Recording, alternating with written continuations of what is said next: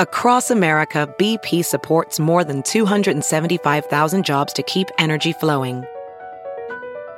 Jobs like building grid-scale solar energy in Ohio and producing gas with fewer operational emissions in Texas.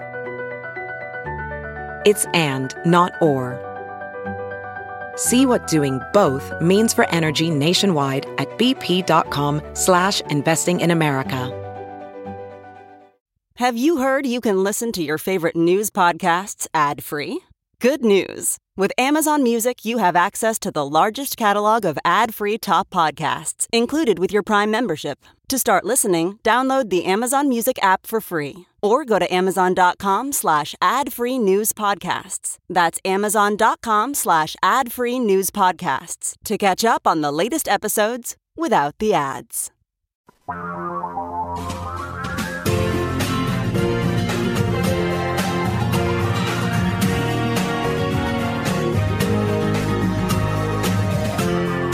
This is the Thom Hartmann Program. Welcome back. Thom Hartmann here with you. So back in 1965, white people represented 85%, non-Hispanic whites represented 85% of the American population. 50 years later, that proportion is 62% and falling.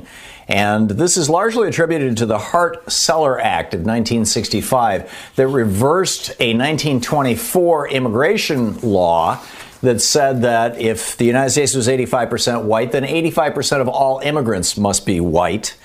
And the same for every other racial category. In other words, freezing America's racial divisions exactly where they were. That got reversed in 1965 by Lyndon Johnson. And Republicans and Democrats in Congress. And it has had some consequence. So it seems, in my opinion, this is what's animating all this hysteria around immigration. But let's check in with Julio Rivera, the editorial director of Reactionary Times, contributor to Newsmax, The American Thinker, and townhall.com. Reactionarytimes.com is the website, and his Twitter handle is, it's Julio. So why do Republicans support Trump and his cronies' white supremacist opposition to immigration reform? Oh, my God. Again, with the white supremacy and with the whole race thing. Listen, first off, your point when you were bringing up, you have to dip all the way back to legislation from 1924 and 1965 and all of this conspiratorial sort of way that you're trying to frame this argument. Listen, we have a serious problem. You want to talk about a serious issue? Let's talk about what's going on at the border right now. This is what happens when an irresponsible, probably senile president goes ahead and puts out the messaging that America is going to legalize 11 million illegal residents, basically rewarding people for their criminality. What they've done is that they've caused a boom. Julio, it's not Biden who ever said that. Market. It's the Republicans. Children. You've got Republicans. When Biden was elected, you had Republicans yelling, he's going to open the border. When Biden became president, they were yelling, he's going to open the border. But he wants to the fact is this surge, if you want to call it that, started in November. No, listen, that little girl that died trying to cross the Rio Grande, that's directly attributable to the rhetoric coming from the left. Coming out of the right wing. We're going to open our arms up again to people. Yeah, Joe Biden never said that. There has been literally no change. A policy agenda for them to try to legalize 11 million people. Don't tell me that that's not true. That was the policy position of Ronald Reagan. He invited 5 million people to become U.S. citizens, 2.7 million. Amnesty from 40 years ago. Listen, it was wrong then, and it's wrong now. Julio, Joe Biden never said he's going to do amnesty. He has not changed any policy with regard to... He has said that he would like legalization and a pathway to citizenship to 11 million illegal residents. He has said it. Don't pretend like he hasn't, Tom. We do need comprehensive immigration reform. And I hope we can agree on this. Here's a presidential proposal, right? And I'll just read from it. To secure our border, we must create a temporary worker program. As we tighten controls of the border, we must also address the needs of America's growing economy. Many American businesses depend on willing foreign workers to do jobs Americans are not doing. We must provide a lawful channel for employment that will benefit them. It'll take the pressure off the border and free our hardworking Border Patrol to focus on terrorists. We must bring undocumented workers already in the country out of the shadows. Comprehensive immigration reform must account for the millions of immigrants already in the country. People have worked hard, supported their families, avoided crime, led responsible lives, should become part of American life and should be called in out of the shadows and under the rule of American law. This is from a proposal that was put forward by George W. Bush. This is the Republican position. What's your problem with No, this? it's not the Republican position. That's the establishment position.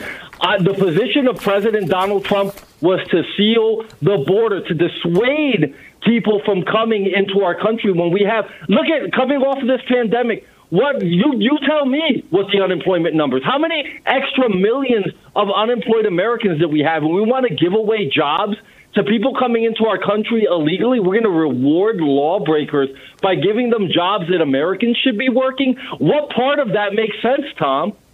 Julio, Joe Biden has not changed our policy. He has not opened the border. It has been right-wing hate radio, Fox News, and people on the right like yourself who have been amplifying this message that Joe Biden was going to invite immigrants, and all of a sudden, people south of the border are thinking, Joe Biden is going to invite immigrants.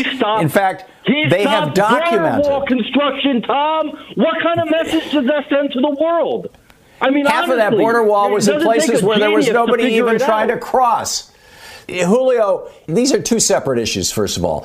We've got children, you've got families coming who are fleeing terror. They're called refugees. And then you've got people who want to come and have jobs. You and I have had this conversation about the jobs before. If we would just reverse gang members that are bringing Reagan era policy. You have MS-13, the Medellin. Well, obviously cartel, nobody wants those people coming into this country, Julio. And to a large extent, we're not finding that they are. Everybody that comes in here is a rapist or a murderer or a drug dealer.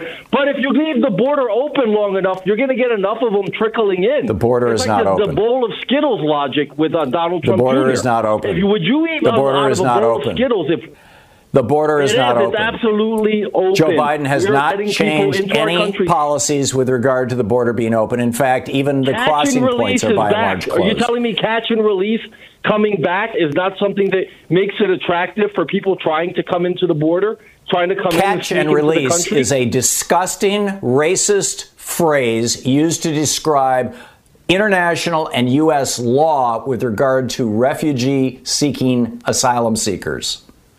Listen, it's disgusting that you would even use that phrase. Seekers. If you got hundreds somebody of comes to the United States, the border, they're not all asylum seekers.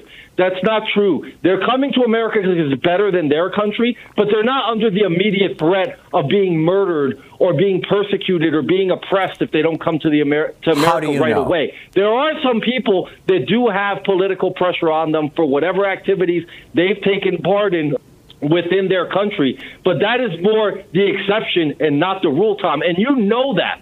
You know that. You want 11 million new Democratic Julio, voters under to push our your radical laws, socialist agenda. That's the what you only want, the only people who are, quote, caught and released.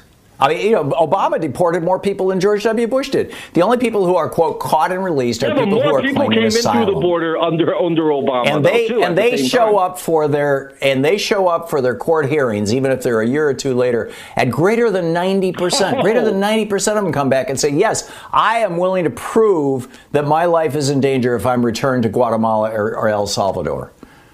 I'm just astonished that you're repeating this racist meme that is floating around on right-wing blogs. It's not racist. It's common sense, Tom. Listen, we're in a pandemic right now. We've had millions of job losses. We can't afford it, Tom. We can't afford this anymore. And the way that you keep people from coming through the border is by sending a clear, comprehensive message that America's closed.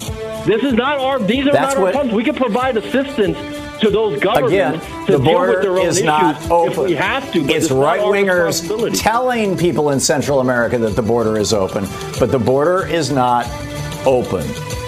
Julio Rivera, editorial director, Reactionary Times, contributor to Newsmax, American Thinker, and Town Hall, reactionarytimes.com.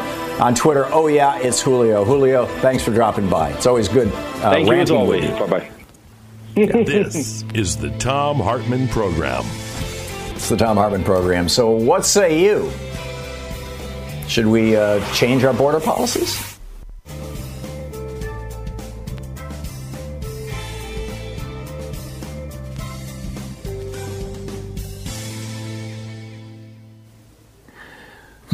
Chaz in Lakewood, Washington. Hey, Chaz. Buenos dias. Hola, mi. Hey, you're cutting into my action there, Mr. Hartman.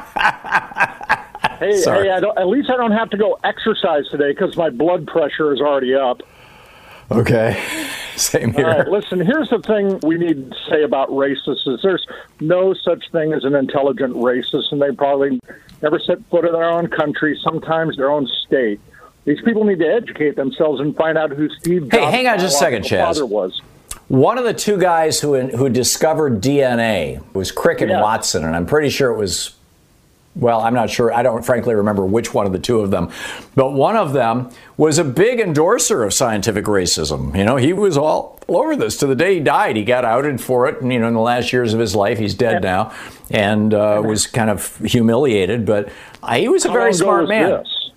This was like 10 years ago. All right, I'm going to look into it, Tom. You have assigned me homework for the day, but we need to find. we need to see. Yeah, just put discoverer of DNA racist, and I'm sure it'll pop right up. Right. Well, what people need to look up is immigrant paradox, and another phrase I'm going to give you at the end. We used to hear a lot about, but I just want to say that look. A third of all U.S. Nobel Prizes in the sciences have been earned by immigrants. We're talking like 95 out of 300. Yeah. Heck, over half of American billion-dollar startups are created by immigrants. The other phrase 40% of all new businesses in America are created by immigrants right now. So crying out loud, if small businesses are the crucible of jobs, why are we shooting ourselves in the foot? Hybrid vigor, immigrant paradox, this is what's making America stronger. We're light years ahead of everybody else because of it. Yeah, I completely agree. Chaz, thanks for the call. It's always nice to hear from you. And, buenos noches or whatever. Ed ciao. Ed in Des Moines, Iowa. Hey, Ed, what's up?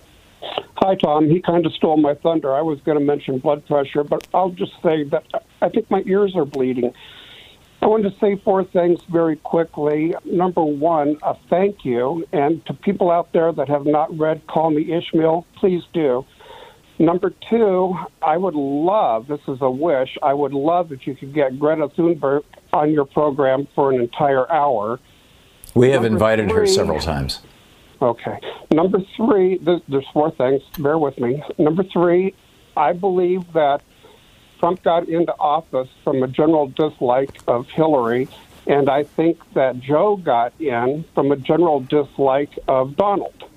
And number four, at the core of Trumpism is not only Donald himself and what's at the core of him, but what's at the core of his steadfast believers.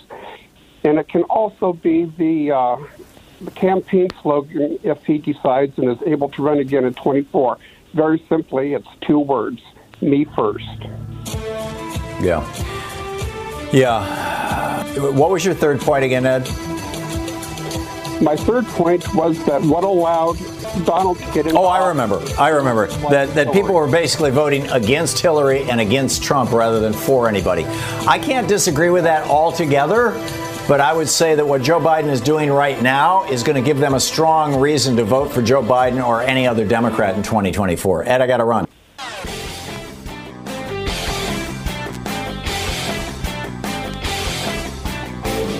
So just to make it clear, George W. Bush's plan for comprehensive immigration reform, you can read it on the George W. Bush-whitehouse.archives.gov. These are the official U.S. government archives of the George W. Bush presidency.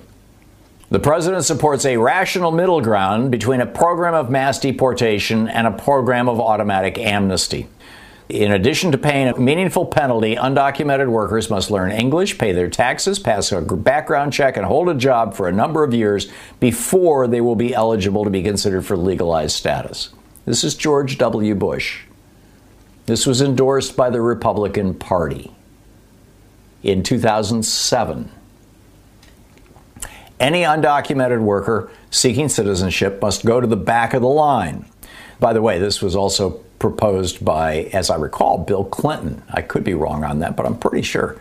The program should not reward illegal conduct by making, I'm reading from George W. Bush's position, should not reward illegal conduct by making participants eligible for citizens ahead of those who have played by the rules and followed the line. Instead, program participants must wait their turn at the back of the line. And then number 5, we must promote assimilation into our society by teaching new immigrants English and American values. He's proposing actually an educational program for people who want to become U.S. citizens to improve their English skills. If you want to look it up, it's part of his 2007 State of the Union address. It's from a section of the White House archives called 2007 State of the Union Policy Initiatives in Focus, Immigration. And it's titled President Bush's Plan for Comprehensive Immigration Reform. And, very straightforward stuff. And just to get some actual facts about what's going on our border, Judd Legum published this morning in his newsletter over at popular.info. The headline is Media Crisis Border Facts. And what happened was Title 42 is basically the public health code. It gives the president extraordinary powers, Title 42 of the U.S. Code of Federal Regulations, the CFR. Title 42 allows the executive branch, the president, during a health emergency to block, or actually even during, I'm not sure it has to be declared as a health emergency, but to take measures, extraordinary measures, like, detaining people, locking people up, putting them in holding facilities when they represent a public health threat. And that was the rationale. That was the law that he used to detain asylum seekers on a more or less permanent basis in for-profit prisons that earned them tens of billions, maybe hundreds of billions of dollars, money, a large chunk of which was recycled into the coffers of Republican politicians. And here's where it gets weird. As of this moment, this is from the American Civil Liberties Union. This is the ACLU. This is today, quote, as of this moment, the Biden administration has left Trump's policy of using Title 42 to immediately expel asylum seekers in place. It's still there. There is a smaller surge, Judd writes, in the apprehensions of families and unaccompanied children, but that surge started in November of 2020. There was a court ruling by a federal judge that, holding these people under Title 42 was a violation of another law called the Trafficking Victims Protection Reauthorization Act, which says that if somebody says that they're a victim of human trafficking, we have to take them in, we have to take care of them, we have to protect them, and we have to hear their case, and then we can kick them out if we think that they're lying.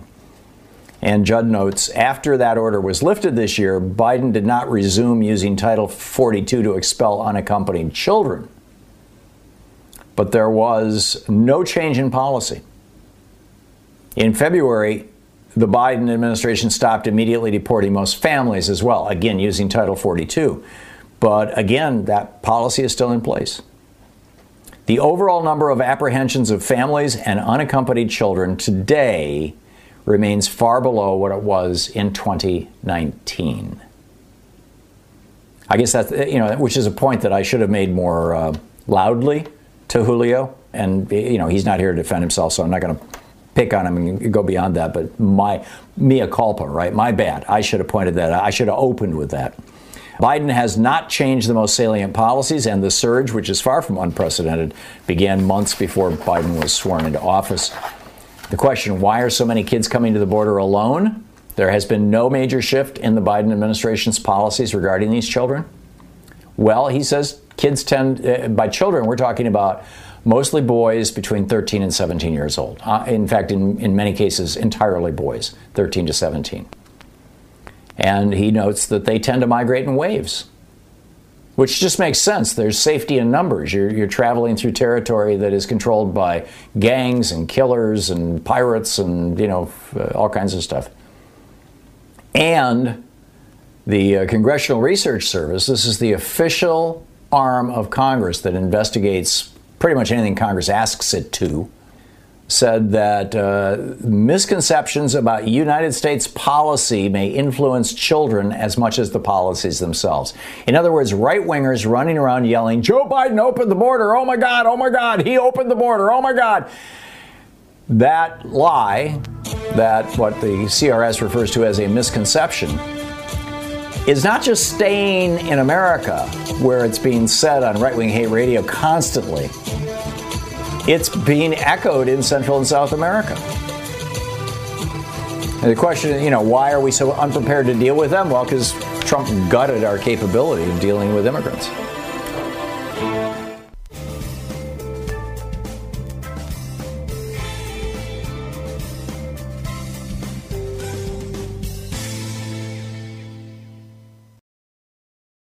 Quick math, the less your business spends on operations, on multiple systems, on delivering your product or service, the more margin you have and the more money you keep.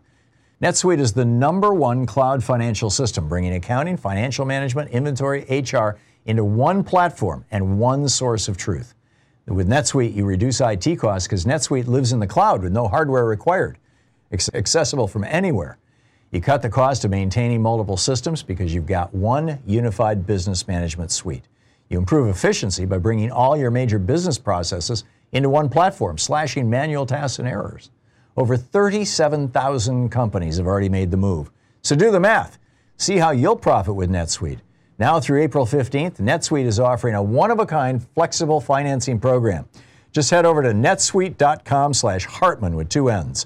netsuite.com/Hartman. That's netsuite.com/Hartman. VR training platforms, like the one developed by Fundamental VR and Orbis International, are helping surgeons train over and over before operating on real patients. As you practice each skill, the muscle memory starts to develop. Learn more at meta.com/metaverseimpact. This is the Thom Hartman Program. In our book club today, our book is Border Wars, Inside Trump's Assault on Immigration by Davis and Scheer. This is from the prologue on page 5. Donald John Trump never meant for a giant wall across the entire southwest border to be the totem of his presidential campaign or the icon of his presidency. And he certainly never thought it would be the omnipresent reminder of his biggest frustrations in the White House. But it's because of all those things and the story of how it did, what it became, but it became all those things. And the story of how it did is the story of Trump's assault on immigration. Conceived of almost by accident out of political expediency and sheer marketing powers, the wall perfectly captured the us versus them spirit that animated Trump's candidacy, became a symbol of the same working class disaffection and sense of alienation that he had first tapped into by questioning Barack Obama's birthplace. For a politically inexperienced president who is untethered from any particular ideology, the wall was a centering force, an organizing principle for his promises. He would fix what was broken in the country. And what better symbol of America's problems than a deeply dysfunctional immigration system that had become a third rail of politics, too charged for either party to touch? Trump vowed to cut through all that, a Manhattan developer who would take a figurative hammer and nail to the task. In doing so, he would gleefully raise a middle finger to political correctness and to the Republican establishment that was looking for ways to appeal to Hispanic voters. And while he was at it, Trump would fan the flames of fear and insecurity by promising to wall off the United States from the threats he imagined were just across the threshold, the them who looked and sounded different from us. Was it racism, nativism, xenophobia? Trump and those who knew him best swore that it was not. But Trump's instincts clearly tended toward bigotry, the belief that foreigners were a threat and the native-born Americans were inherently more deserving. And his agenda held deep appeal to white supremacists and others who had felt shut out of politics in America for years, chastised for their views and obsessed with an agenda of racial purity. The appeal for Trump was much simpler and more basic. He was a marketing genius, a branding maven, and fear of the other, he discovered at his campaign rallies, sells like gangbusters. It worked as well on audiences in places like Michigan, Ohio, and Pennsylvania, whose once thriving industrial manufacturing workers felt displaced and distraught, as it did in states on the border with Mexico that have been profoundly changed by immigration and immigrants. But as potent a campaign message as the wall became for Trump, and as strong as its gravitational pull grew after he took office, it also stood as a symbol of everything that plagued his immigration policy. It reflected Trump's fixation with ideas that had political power, but were often impossible to implement. His ever-changing dictates about its dimensions and materials were the most concrete examples of the whims of a fickle and deeply insecure president who always grasped for the solution that looked toughest. He pursued the wall over the objections of the career public servants who always knew that a wall was not the solution, just as he would disregard their advice and legal counsel on so many other immigration matters. It was a one-dimensional approach to a complex problem, in large part based on his own ignorance.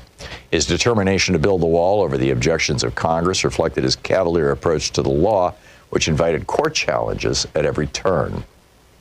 The years-long war he waged over the wall revealed a bundle of contradictions that was Trump himself, a resident of one of the most diverse cities on the planet who married 2 immigrants but was hostile to outsiders, a businessman enamored of cheap and readily available labor who pressed for cuts to legal immigration, a self-styled master negotiator who could not cut a deal with Congress on immigration to save his life. Build that wall was the incessant soundtrack of Trump's frenzied campaign rallies.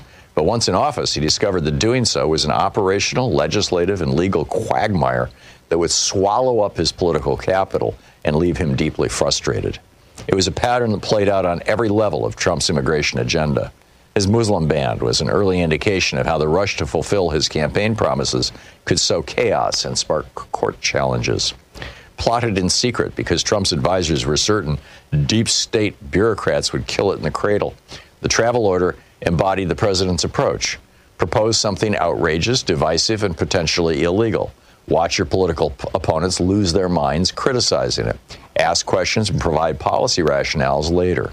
Trump's decision to end protections for dreamers, the undocumented young immigrants who have been brought into the United States as young children, set the stage for months of fighting with Congress and revealed his conflicting instincts, a desire to be seen as compassionate even as he disparaged S-hole countries in Africa and unleashed bare-knuckled tactics on immigrants.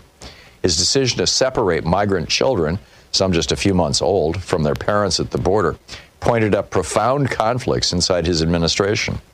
Some had warned of the dire consequences of a plainly cruel tactic, while others argued that it was the only effective way to deter a horde of migrants from rushing the border. It was one of the only times that Trump retreated under pressure, unwilling to endure a backlash that included members of his own family. And a curious thing, perhaps predictable in retrospect, happened as Trump's immigration crackdown unfolded throughout the country. An actual crisis, different but no less urgent than the one he was constantly warning Americans about, began to develop and worsen at the border. Border Wars by Davis and Shear.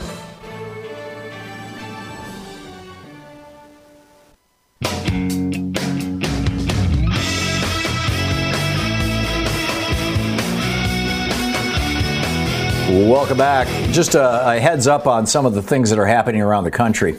Here in Oregon, there's no real controversial legislation before the chamber, and there are 60 people in the House of Representatives here in Oregon. Only 23 of them are Republicans, but they are demanding that every piece of legislation that is proposed be read out loud. You know, like we saw, like this little trick that Ron Johnson tried to do with the COVID relief bill. And so here in Oregon, this is from the Oregonian today, an article by Hillary Borod. A computer will take the place of state house clerks who face the task of reading bills, some of them hundreds of pages long, aloud because minority Republicans have insisted on it. None of the bills scheduled for a vote in the near term are hugely controversial, but refusing to waive the state's constitutional bill reading requirement is one of the few power moves available to Republicans, who hold 23 of the seats in the 60-member House, as they try to change or block parts of Democrats' agenda this session. So they've got a computer. It's going to sound like Stephen Hawking. And in Kentucky, The Republicans who control the House and Senate, keep in mind, Andy Beshear, the governor, is a Democrat. The majority of people in Kentucky vote for Democrats. But because of gerrymandering, they send more Republicans to the House of Representatives. Well, then they've got Mitch McConnell and Rand Paul. McConnell was just reelected last year in what I would say was a pretty sketchy election, but that's a whole other issue. And he's 79 years old. And if he were to become disabled or croak while in office at the age of 79, his replacement would be appointed by the Democrat, Andy Beshear, the governor. So the Republicans passed a law in Kentucky saying that they get to replace the United States senator, or it didn't specifically name McConnell, a United States senator if he or she becomes disabled. And Andy Beshear vetoed it, and they overrode his veto. There you go. So, anyway, let's pick up some of your phone calls here and see what your thoughts are on all of these issues that we've been talking about today. Bill in Campwood, Texas. Hey, Bill, what's on your mind today? I live about 70 miles from the border, and my brother lives about a mile from the border. And neither one of us have had a problem at all with people, coming across the border. Nothing ever stolen, no problems whatsoever. And last week, a guy from Ozona, Texas, said that 500, 700, 800 people were coming across the border at one time. That cannot be true. I've talked to several Border Patrol agents. That is impossible. 500 people. I was wondering if this guy was just, one of these cranks who calls into radio shows and just makes crap up. It sounds like you're saying he was. I think he was, because I've heard these stories, and it's always further away that it happens. It's never close, and 500 people coming across the Border Patrol would have caught in 5 minutes. I mean, they make too much noise. Yeah.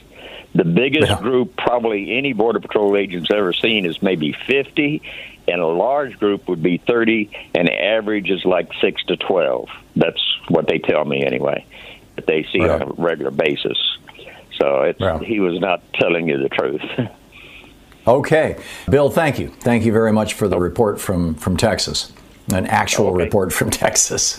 Bill, good talking to you. And thanks again for watching Free Speech TV. Dan in Seattle. Hey, Dan, what's up? Hey, Tom, how you doing? I just kind of wanted to talk to you about the same kind of thing, too, that we've been talking about here. The root cause of the reason people are coming across the border is because that rich white Republicans hire them to work in their factories and their businesses. And nobody goes after that. And for the people who are not refugees, the people who are just seeking a better life in America, I absolutely agree with you. And we need to start putting the rich white Republicans in jail. I mean, like every other developed country in the world does, by the way. You enforce your immigration laws. And there's nothing racist about that. One of the largest groups of illegal immigrants in the United States, people who have overstayed their visas, are Irish. Anyhow, back to you, Dan. Exactly. Yeah, I mean, we need to stop arguing about the fence and the Border Patrol, and we need to start talking about the root cause, which is if you came to this country illegally, but you couldn't get a job, you're not going to last here very long, right? So, but the folks that are taking advantage of that situation are rich, white, possibly Republican business owners in a lot of cases, and nothing's happening to them. And honestly, if you look at the history of the United States, this country's always been run off of cheap immigrant labor, all the way back to probably some of your grandparents that came here from Ireland and Italy and other places about 100 years ago and got basically made fun of, called all kinds of racist names, but that's who worked in these crappy jobs that ran the factories and all the little, those kinds of things that helped America get started. So really, we've been arguing about the same thing for about 150 years, and the root cause is that rich people make a bunch of money off of cheap immigrant labor, and until we stop that, the argument's going to continue. Yeah. It says here you wanted to call about the guy who said he was in the Navy and voted for Trump. Did you have something cogent to add to that, Dan? Or I guess I was just a little bit concerned that he had no idea that Trump was a racist after he opened his initial campaign, basically with Mexicans are rapists, and then also said that basically a bunch of white supremacists marching around Virginia were fine people. So that's just in the beginning. I could probably name about 50 other instances where he made comments that were racist. So I just don't understand how you missed that. There's literally a Wikipedia page for them, Trump's comments on race. Well, this is radio. I can't vet people beyond, taking their name and their address and having their phone number entered into our database. But I can't say that he is who he said he was. He may or may not be. But, I think that they're... again, when I lived in D.C., I lived in a marina, and there were a lot of Navy and Coast Guard people around me who I knew. I knew many of them. And, quite a few of them voted for Bernie Sanders in the primary and then voted for Donald Trump in the general. It wasn't about race for them. It was about wanting America to repudiate Reaganism, basically, because both Donald Trump and Bernie Sanders ran on a platform. Donald had a whole lot of racism thrown into it, but both of them ran on a general platform of overturning 40 years of neoliberalism, whether it was Bill Clinton's Democratic neoliberalism or Ronald Reagan's Republican neoliberalism. America was over it, and I think that that's true. But to say that it didn't even occur to me that Donald Trump was a racist is, if nothing else, I would say belies a level of naivete that is somewhere between sad and shocking. Dan, I got to move along, but thank you for the call. Ed in Belfair, Washington. Hey, Ed, what's up? Hey, hi, Tom. Dan stole my thunder. He hit the nail on the head. But it's all about cheap labor. That's all they want. It's a scare tactic. I kind of wonder what's going to happen with all the destruction in the South and all these homes going to be rebuilt. And it's going to be wage theft. There's going to be cheap labor. Anything that the federal government funds through FEMA, they should all be union. They should be union carpenters. Everybody should be unionized. Yeah. That would be a good idea, and prevailing wage laws would be useful, although I'm pretty sure that there's not a single state in the South that has prevailing wage laws. And what those laws require is that any government-funded rebuilding, and I think FEMA rebuilding might qualify under this, although I may well be wrong. It might be that FEMA just gives you a pile of money and you do it yourself. But anytime federal money is being used in a state to do anything, build a highway, build a freeway, repair potholes, whatever it may be, whether you're hiring union labor or not, you have to pay the prevailing wage, and the prevailing wage is typically set by union labor. And so, hey, might as well be a union member. And I got to run, but thank you for the call. Well said. It's the Thom Hartmann program. Telling the truth, the multinational corporations are not all that excited about your learning. You're listening to Thom Hartmann. Visit ThomHartmann.com for audio and video archives. And isn't it ironic that chauvinism doesn't just apply to male chauvinism, that it's basically any form of bias?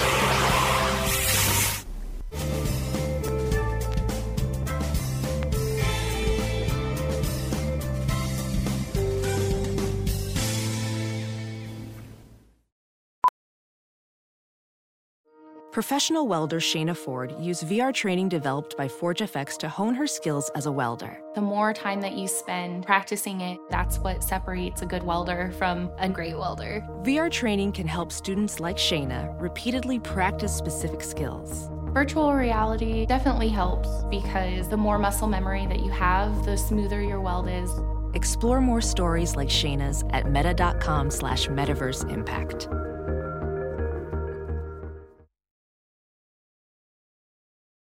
As you write your life story, you're far from finished. Are you looking to close the book on your job? Maybe turn a page in your career?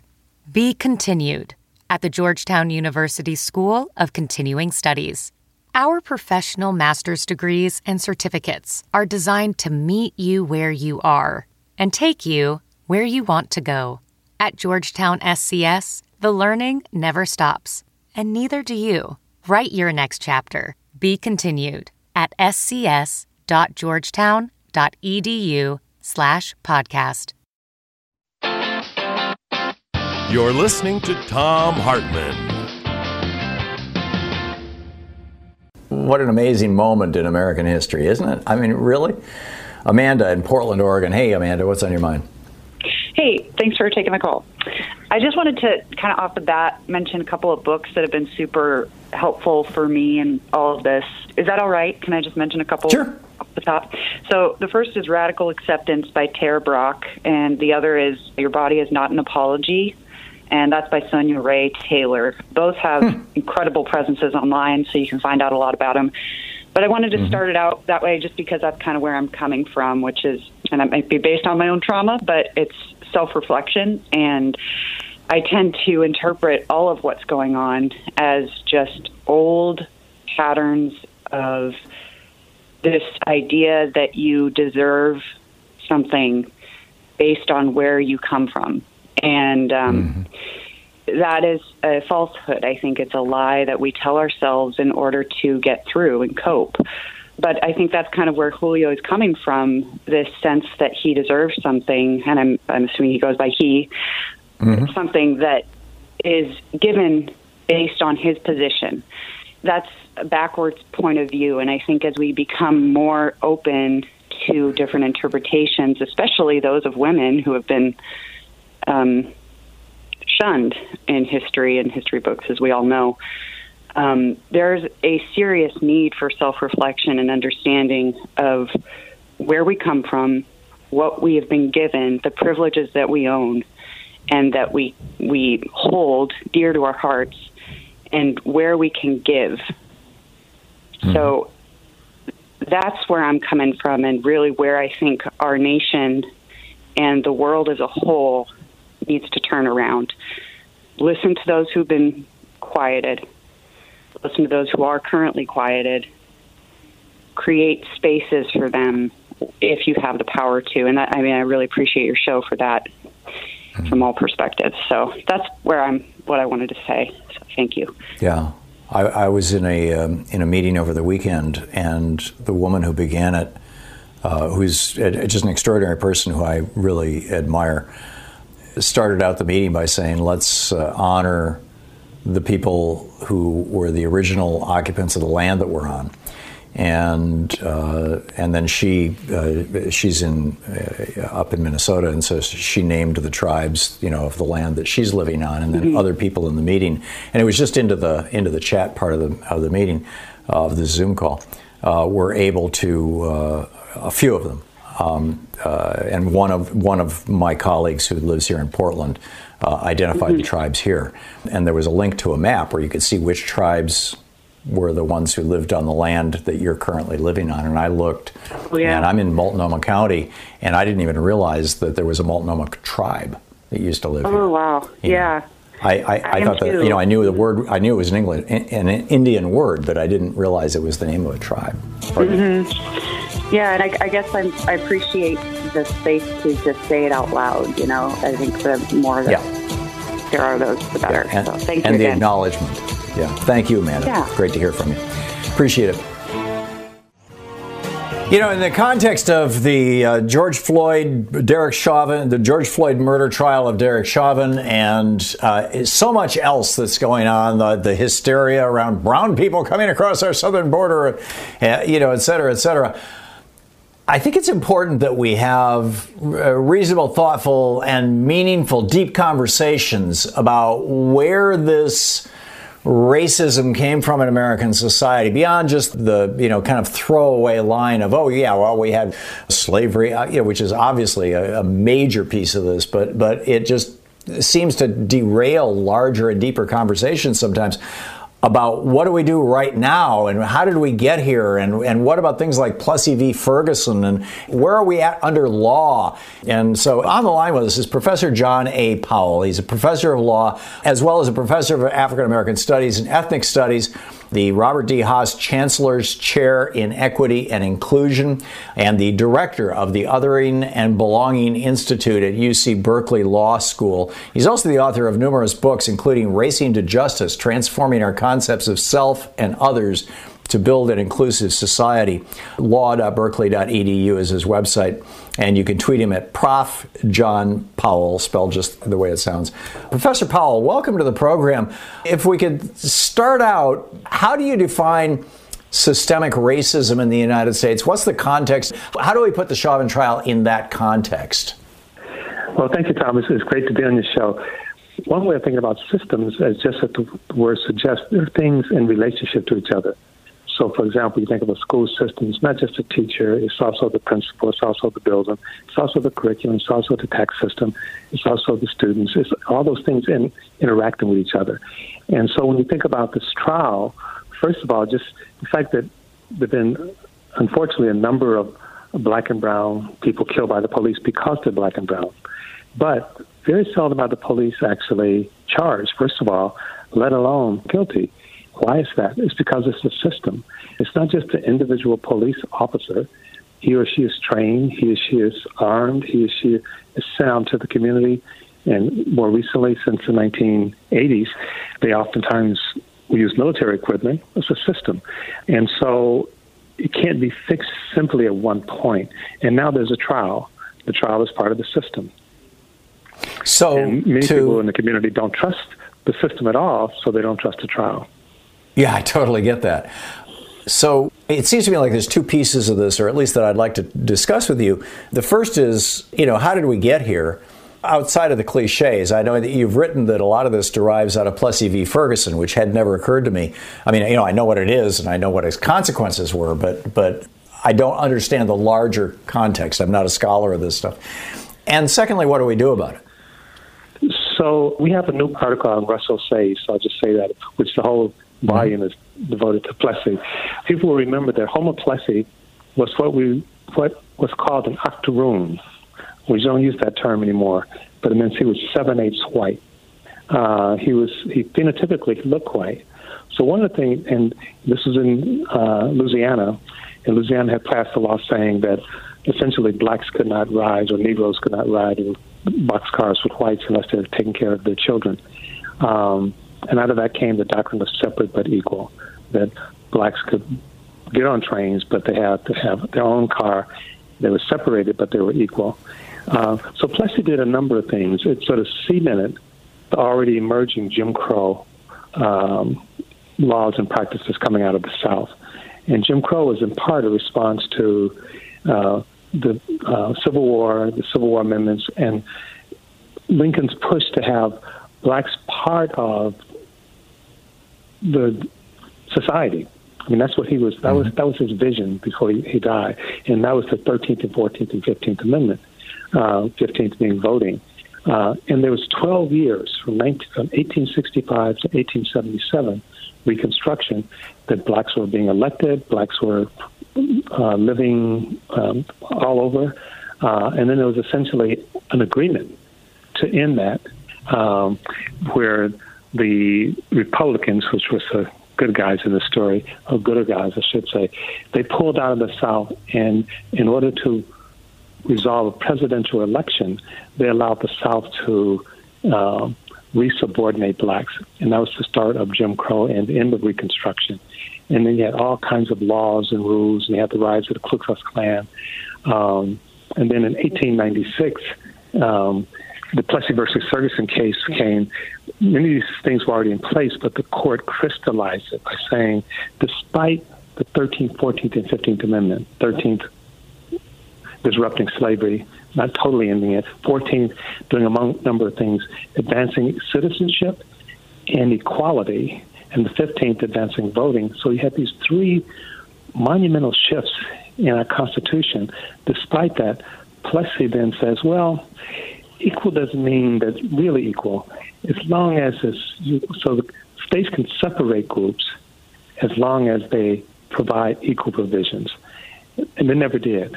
And it sort of just cemented the ability to actually create different worlds for blacks and whites. And it also allowed states to define who's black and white.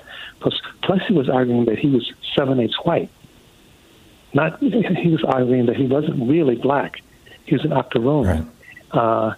And the court said, no, it's up to each state to decide who's black and who's white.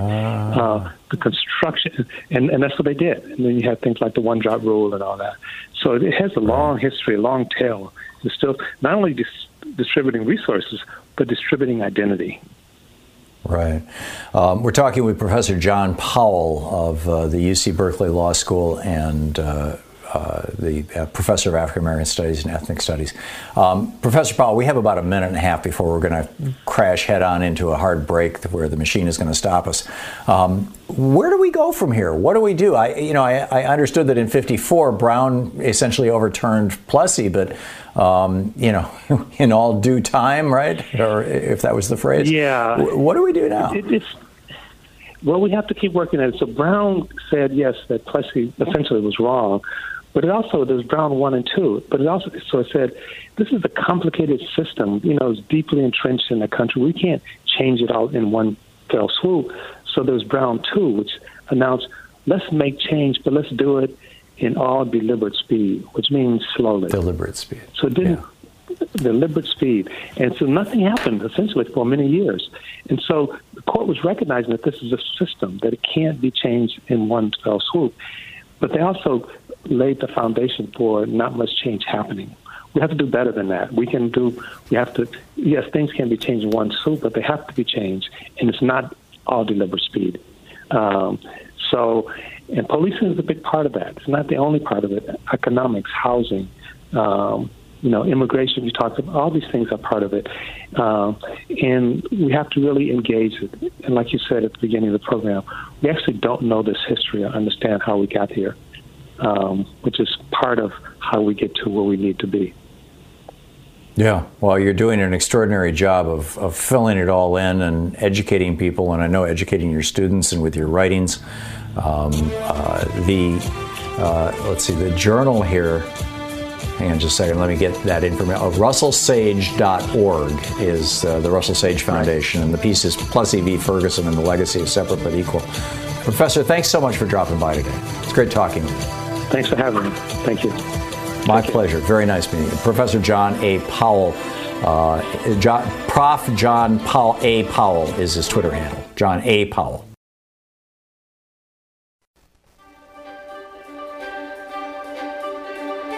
In the Thom Hartmann Book Club today, our book is by Frantz Fanon, and it's The Wretched of the Earth. This is from the chapter on national culture on page 145. It sort of reads like Thomas Paine, actually. Each generation must discover its mission, fulfill it, or betray it in relative opacity. In the underdeveloped countries, preceding generations have simultaneously resisted the insidious agenda of colonialism and paved the way for the emergence of the current struggles.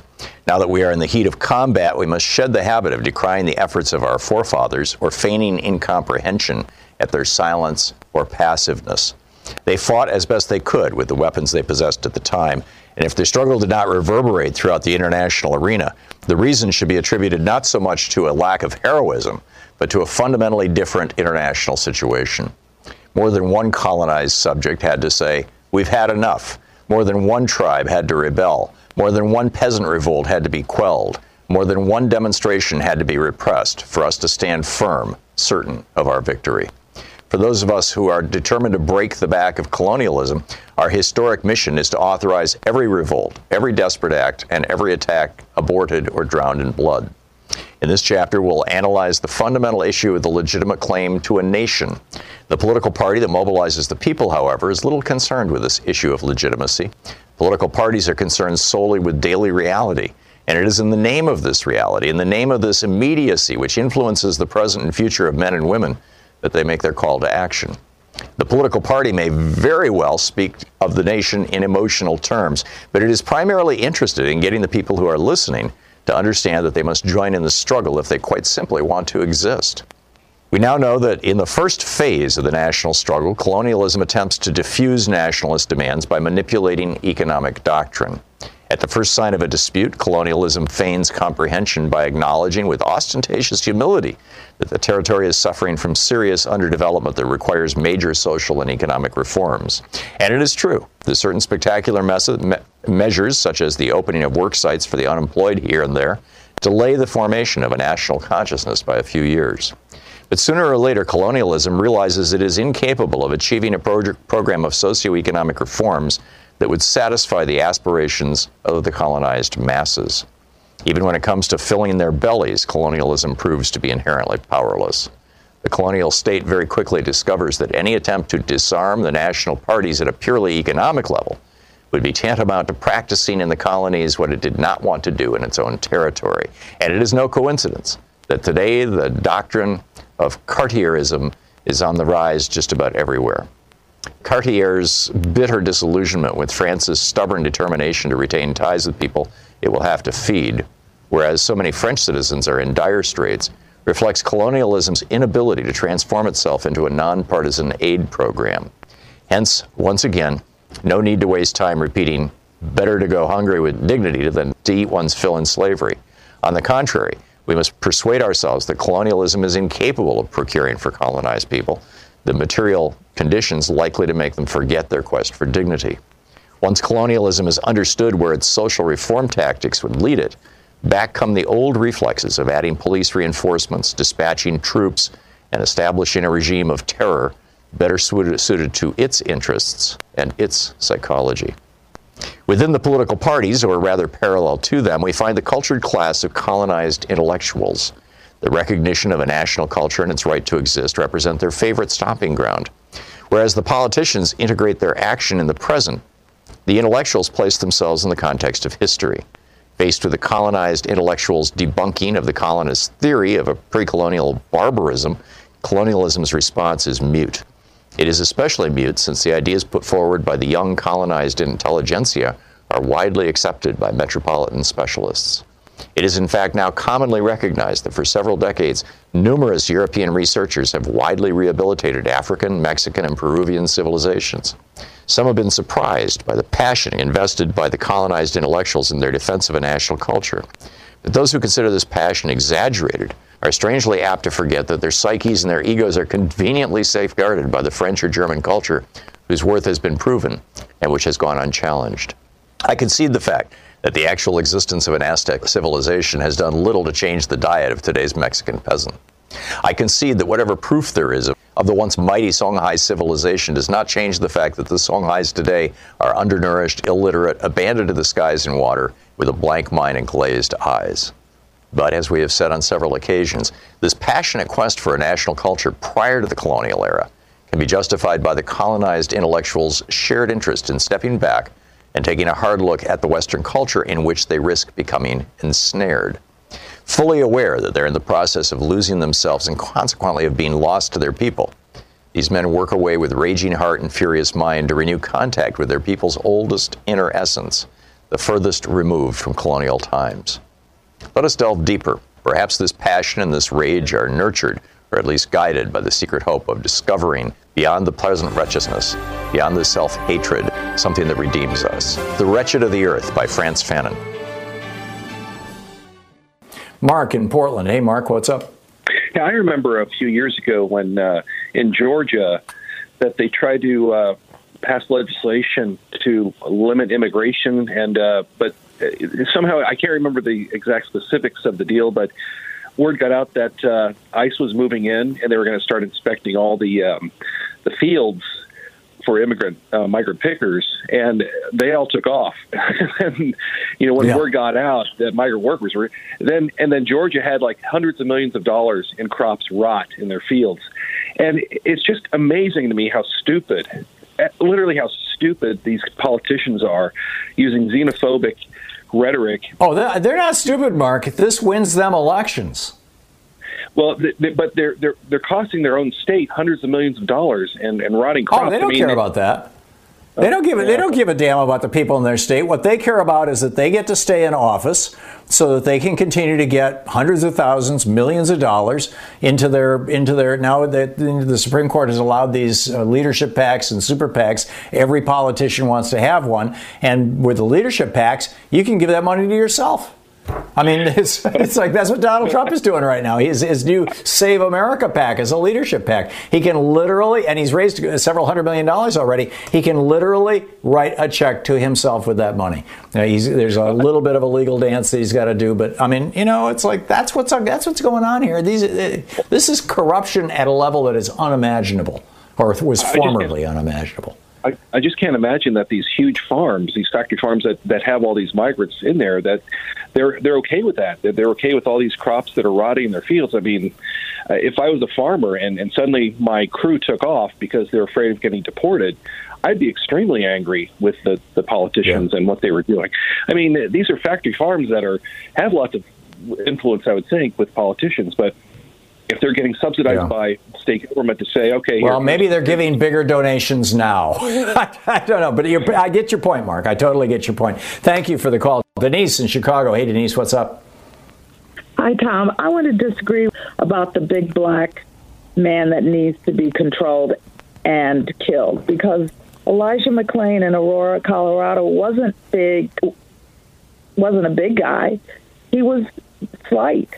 And yet he was choked to death as well. I think the whole issue is that police in general reflect a society that believes that black people, no matter what age they are, because we're putting young children in handcuffs, needs to be controlled, and they need to understand their place. And if they're acting in a way that somebody else considers to be suspicious or odd, then the first thing is not to find some support and help for them. The first thing is to subdue them, and if, in fact, they get killed as a consequence, that's okay. Yeah, it's authoritarianism. I think a lot of it really begins with being raised that way. Yeah, Denise, thank you. Excellent point. Zach in North Hollywood. Zach, we got about 30 seconds. What's up? Rich white Republican company bosses and big ag bosses would be mad at Julio for stifling the flow of their cheap labor across the border. And by his reasoning, the Indians should have built a wall and kept out the Pilgrims and Columbus. I think had they had the means and the technology, they may well have done so. Zach, thank you. Always pithy comments from Zach. I appreciate it. And thank you so much for being with us today. We'll be back same time, same place. In the meantime, don't forget, democracy isn't a spectator sport. It is, by definition, demos, the people, as in we the people. That is, as in you. So get out there, get active, tag you're it. And, be good to people and wear your mask.